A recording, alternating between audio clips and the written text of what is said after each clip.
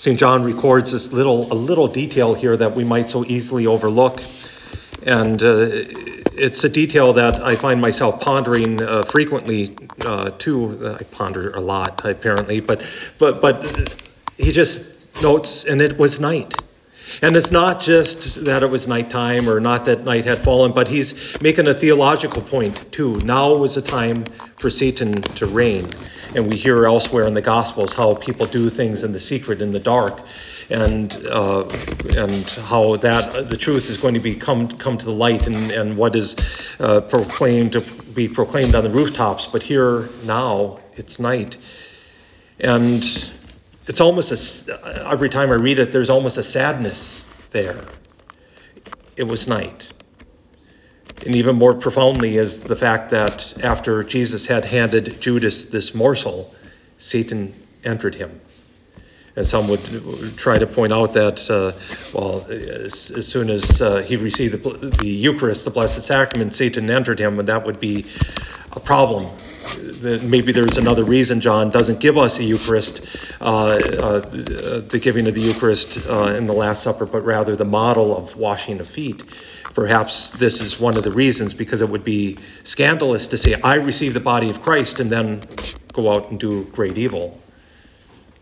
But then again, don't we do that? Maybe not great evil of selling our Lord out for 30 pieces of silver, as we will hear tomorrow, not maybe murder or theft or those kind of things, but don't we frequently receive the Eucharist and not allow the Eucharist then to inspire us to direct our actions, to direct our choices? So perhaps we are like Judas. Or maybe we're like Peter of, oh Lord, I'll die with you, in the other Gospels. Oh, I'll die with you. Where you're going, why can't I go with you right now? And when Jesus is arrested, he cuts. Oh, I don't even know the man. What are you talking about? Me, a Galilean? I smell like one, I look like one, I have an accent like one, I dress like one, but I'm not Galilean. How dare you associate me with Jesus? Before the cock crows, he denied 3 times. As I said on Sunday, it's so easy to be a Passion Sunday or Palm Sunday Catholic, isn't it? It's not so easy when things get rough. But then there's St. John. And I love St. John. I know you as a community love him as well, and there's good reason.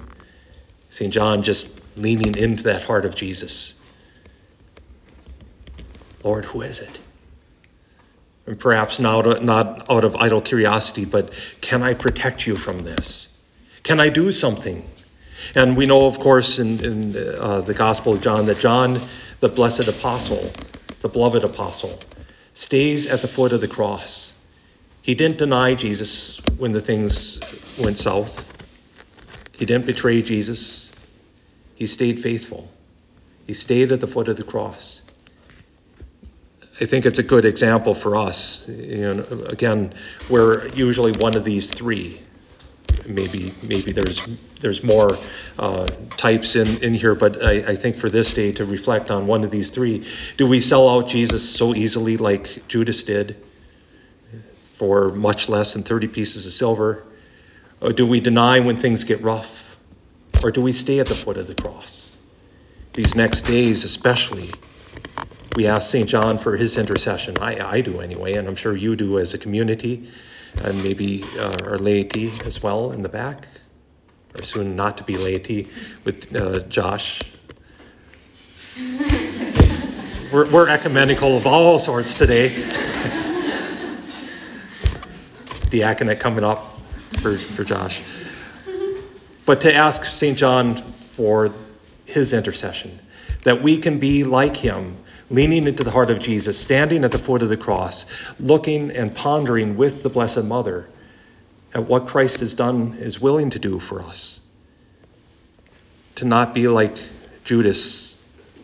We know the after story of so caught in his sin, so caught in despair that he killed himself.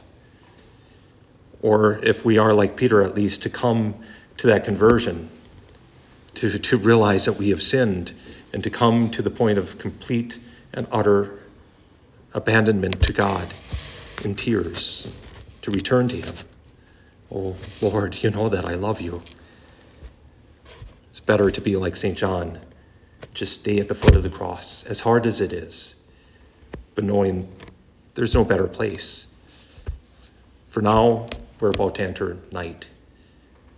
When we remember how dark that night before Christ's Passion was, how dark even that afternoon was with an eclipse of the sun, how dark it was, but staying at the foot of the cross, how we can experience great light.